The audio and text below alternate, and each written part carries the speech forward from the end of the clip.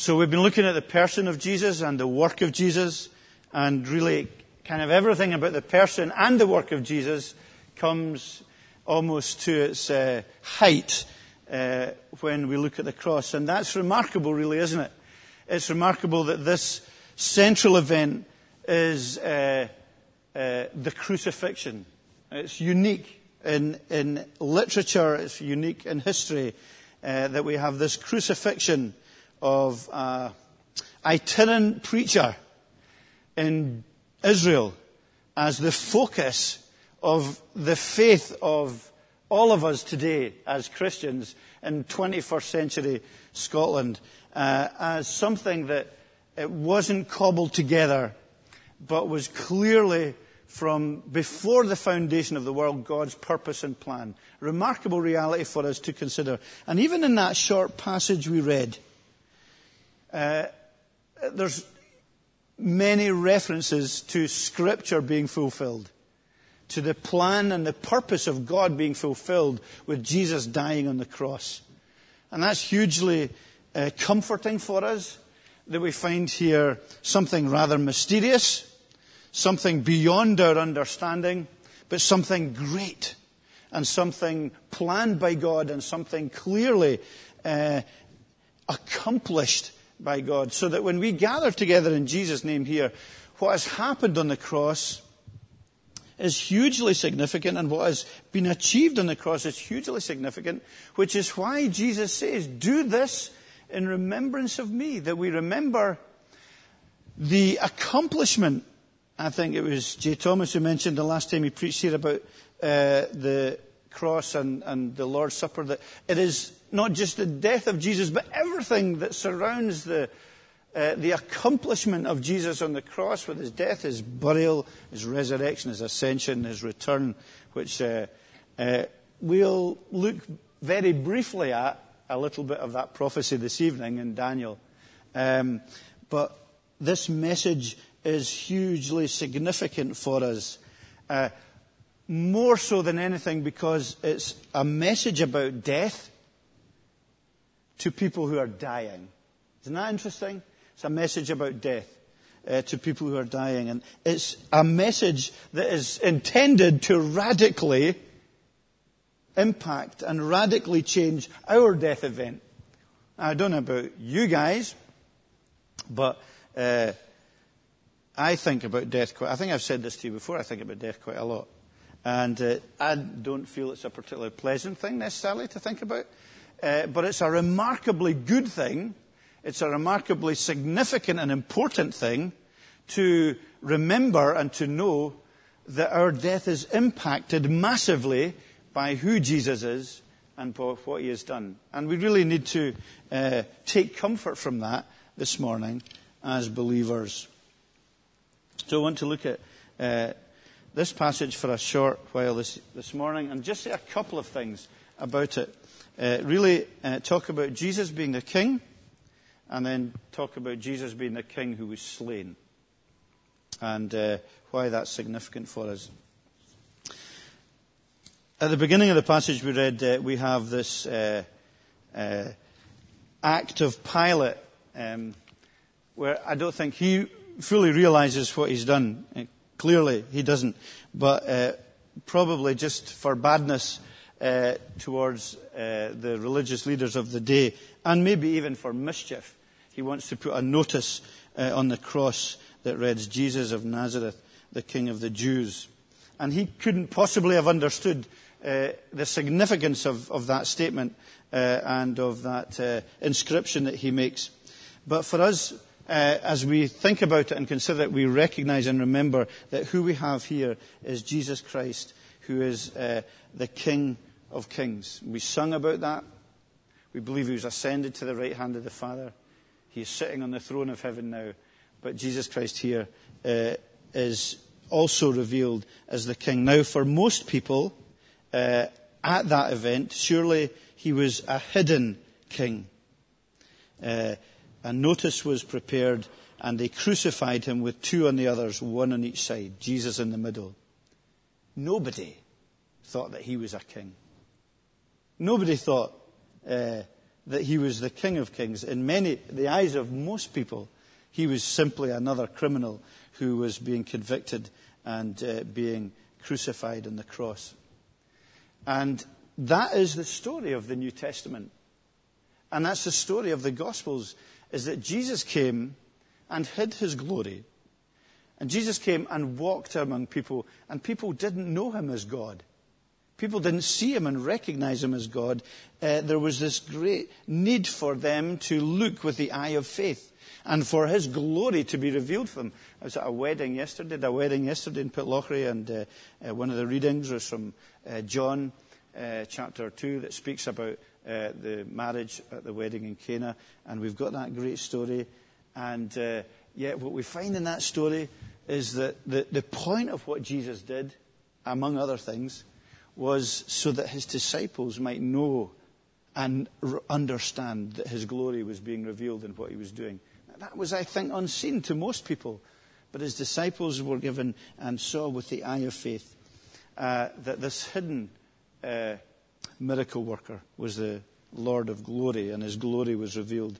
And you know, for millions of people today, and for many of your friends and for my friends, the glory of Jesus Christ is hidden, the fact that he is the King of Kings, that we will fall down before, that we will fall on our knees before and worship as Christians, as King of Kings and Lord of Lords. He's nothing to many people. His glory is hidden.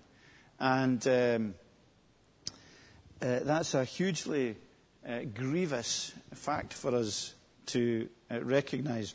Many people only see him as a crucified criminal. And so we remember that for many people, this glory of Jesus Christ is hidden.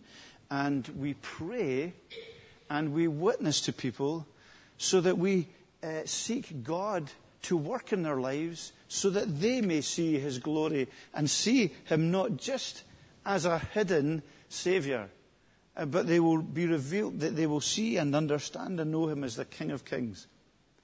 And maybe you're here today, having come to church for many years, but for you the glory and the majesty and the beauty of Jesus Christ is also hidden.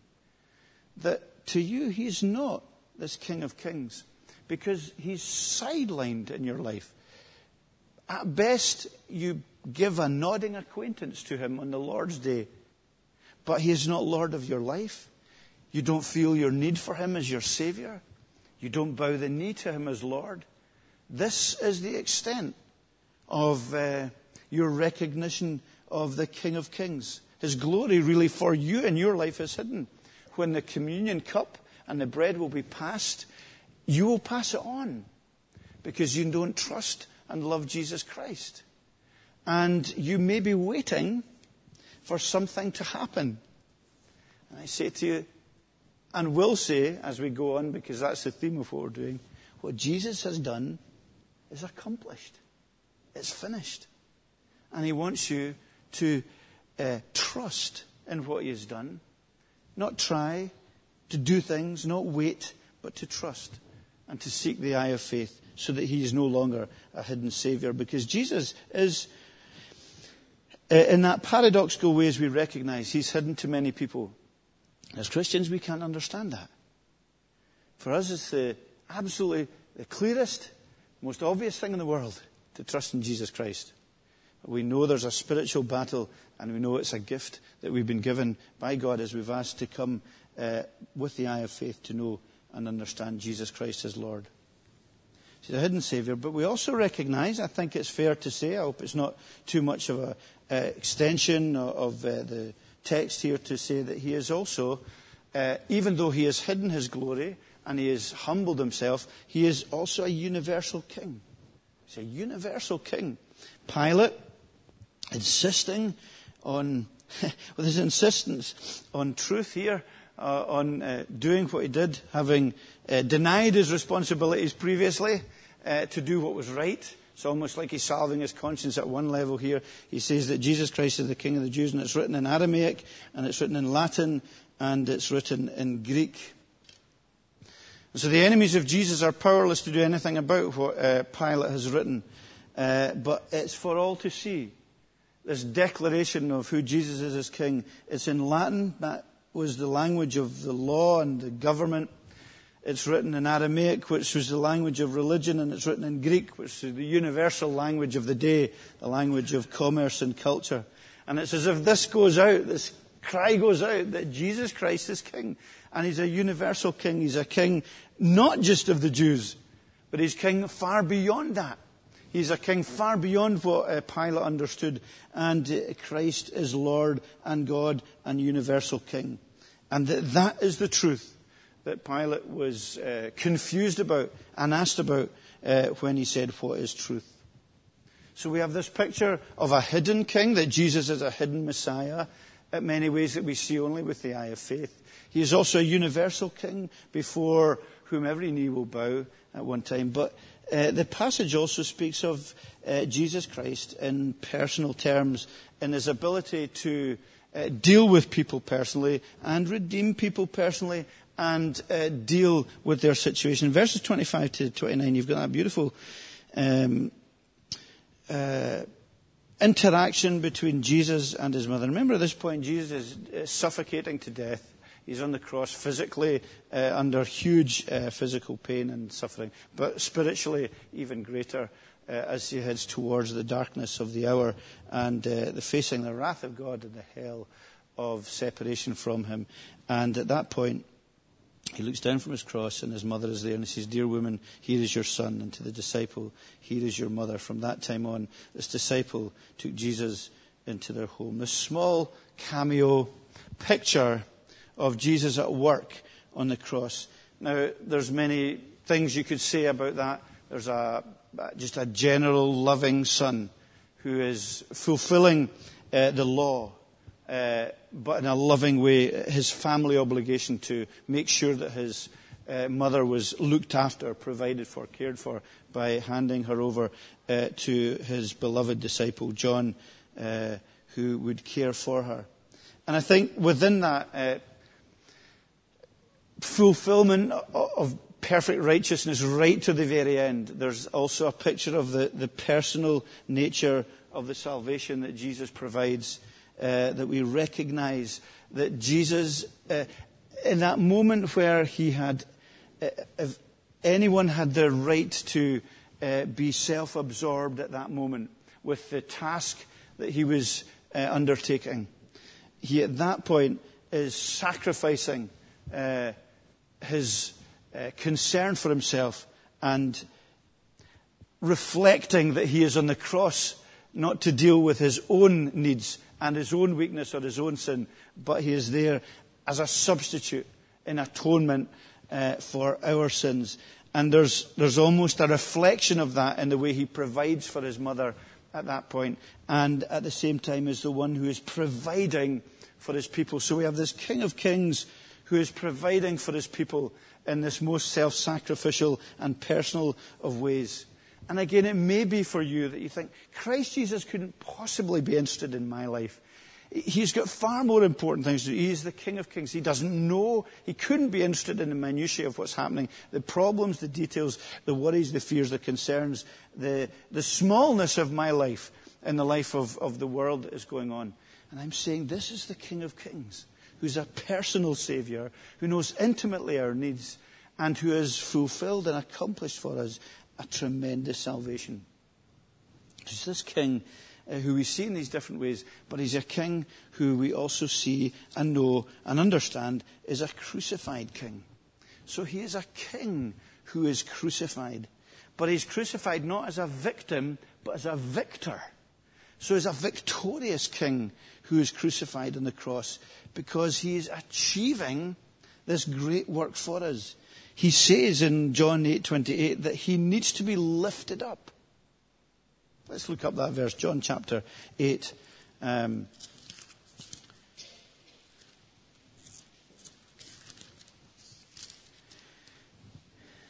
verse 28. The disciples didn't understand what he was telling them about the Father. So Jesus said, when you've lifted up the Son of Man, then you will know that I am the one I claim to be, is added in parentheses, and that I do nothing on my own but speak just what the Father has taught me. Basically, he says, before when I'm lifted up, then you will know that, he uses that great biblical lordship name of God. I am the great I am. Before I am lifted up, you will know that I am. And this is the one who Christ had this focus and this attention on moving to the cross, moving to the crucifixion. This king's choice, this king who came to defeat death and to make that the focus of our faith and of our witness. For I resolved to know nothing while I was with you except Jesus Christ and him crucified. So however much we move on in our thinking, we can never move on from this crucified Saviour, because it's in his death that we have hope for our death. And as we get older, that hope becomes stronger. And the reality of death becomes more real. And the reality of falling asleep in Jesus becomes more attractive than dying, than the terrible thought of dying out of Jesus. And coming to the end of a life where you've lived and you're separated from this great King of Kings. And so he is the one who is crucified as a victor, so that we sit here today and we will celebrate the Lord's Supper today as victors under the King. And it really is a hugely significant and important reality for us that Christ was crucified. And we also know, as we look on further from this passage, we didn't read it, but there's the burial of Jesus. He's a king who is also buried. And again, he's not buried like a criminal. He's actually buried like a king. He's buried in a garden like David, his forefather before him. Buried in a tomb set aside, never used before. A king's tomb. Buried with the rich. In a new tomb. With a weight of spices that would usually be reserved for a king. He's laid to rest. There's a kind of kingly aspect to even the burial of Jesus that fits in with the Scripture and with his calling and with his genealogy as the greater son of David. So remember that tremendously important fact in his crucifixion, that we have crucified not a man, an ordinary man, and it's not the crucifixion of someone insignificant, not even an angel, but the crucifixion of God, the Son, King of Kings. And that's hugely significant for us to remember in our lives as we will leave from here, that this is a risen Saviour who is to be our Lord. So he's the King, and obviously he's the King, we see more closely, the King who is slain. And we come before him as one who are people that need rescued spiritually and rescued from the reality of physical death and separation from God. All that has been spoken of, all we've looked at in the past, we've looked at over the last number of weeks and months about the Passover, about Jesus being the Lamb of God, that he comes to rescue us from certain death. It's all fulfilled. And we see it all being fulfilled in this chapter. The Lamb that is given, the Lamb that is slain, the Lamb whose bones aren't broken, the Lamb who is a living sacrifice, whose blood is poured out. And I think there's maybe lots of different things that may be symbolized and spoken of in the spearing of Jesus' side after his death. His legs aren't broken. He has died because he has given himself over to death, unlike those on either side of him. His work is finished. He gives himself over into death. And as an assurance, rather brutal and gruesome assurance, that those on the cross were dead if their legs hadn't been broken, and yet they seemed to be dead, was that a spear was thrust into his side in accordance with Scripture, and outpoured blood and water. This Lamb who is slain. The water, I think medically, wasn't water. It was a fluid, but medically it symbolized that this separation within his blood system was a mark of death. But as it seems symbolic of the water that flows, the living water that flows from him. There's that picture really of Jesus Christ as the one who pours out his life in death and through the blood so that we receive life. He's the water of life for us, and he's the fulfillment of all the signs that come for us from Scripture. And through what he has done, we receive life and receive the Holy Spirit. He goes back to the Father, and the Counselor, the Holy Spirit, is given to us. So I just want to say a couple of things very brief. We've looked at that very briefly this morning. A couple of things I want to conclude with. And that is, firstly, his own cry from the cross, which he says in verse 30, which is that it is finished. When he'd received the drink, he said, "It is finished." With that, he bowed his head and gave up his spirit. It could also be translated, "It is accomplished." It's done. It's finished. And we take him at his word. You get questions about that? Do you get questions about faith? Do you have questions about what it means? Is there mystery in that? Absolutely. Will we ever get to the bottom of that? Absolutely not. But the more I go on, the less I feel I know about the mystery of that statement. It is finished. But by faith, we believe that when Jesus said on the cross, "It's accomplished, it's done for me, it's finished," my guilt is removed as I put my trust in Jesus Christ, because Christ has paid the price. The work has been done for us. We can't add to that work. The basis of our security as Christians will not be that we sit at the Lord's table, will not be what we can do, will not be our obedience. It is that we trust that Jesus has finished the work for us, with all the mystery of that. And that trust enables us to move forward and live a life of obedience and faith. But that is not on what our faith is based. It's done. It's finished. And it's secure. And it's accomplished. And death has been defeated. And our sins have been dealt with. Do you understand that? Do you understand how significant that is? And again, can I ask you, if you sit spiritually on the fence today, if you're around Christian people but have not made a profession of faith and trust in Jesus Christ, what, can I ask, are you waiting for? It is finished. The work has been done. He wants you to trust in that work. What more can he do? What are you waiting for him to do? To come in some different way? To come and in a spooky way kind of make himself more real? Are you waiting to feel different? He doesn't guarantee any different feeling. He simply asks you, if you're on the periphery, on the edge of commitment but have never committed, to trust him. That what he has done, he has finished. And that he has done it because he loves you. And because he wants you to put your faith and trust in him now as Lord and Saviour. The work is finished. The work is accomplished. The work is done. There's nothing more to be done.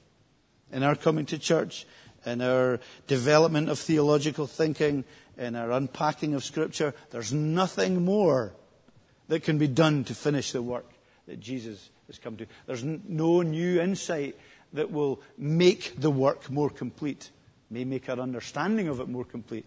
But the work has been done. It's finished. God, the King of Kings, says it is done. So I think it's hugely important to recognize that. And I think then it's hugely important as Christians to... it's hugely important as people, rather, to recognize that Jesus Christ is Lord and to publicly profess Jesus Christ as Lord. In chapter 12 of John's Gospel, and at verse 43,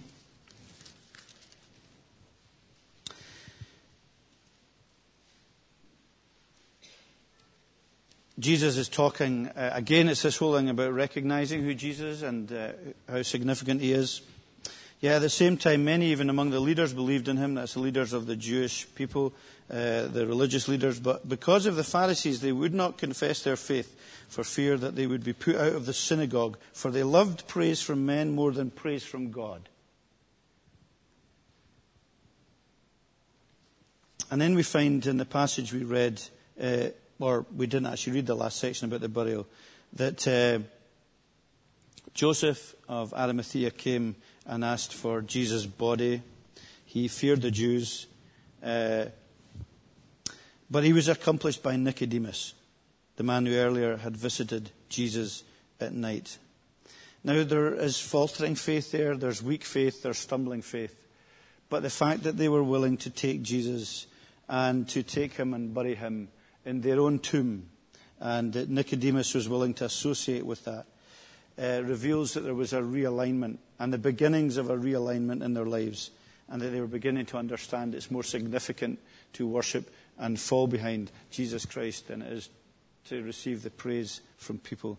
And that was a hugely significant change in the New Testament church, wasn't it? That when they met the risen Saviour, they were bold and courageous and were ordinary unschooled men and women, but they had been with Jesus and they were not afraid because they sought God's praise rather than the praise of people. And I think that's where a lot of ourselves, where a lot of us find ourselves.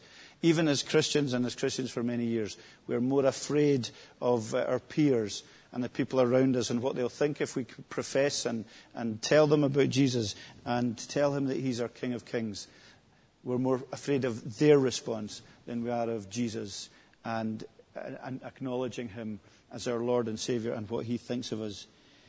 May it not be that that's the case in our lives. Give us a holy boldness, a courage, and a gentleness, certainly, but a holy boldness to profess Jesus to whoever we meet and to tell them that it matters more than anything. We're not going to kind of twist, fine-tune little theological, philosophical arguments with people and say it might be nice for you to consider Jesus now and again, or at the end of your life when you've got nothing else to do, or as an adjunct to your life. We want to tell them because we have come to that place where we see, well, look, he's the King of Kings.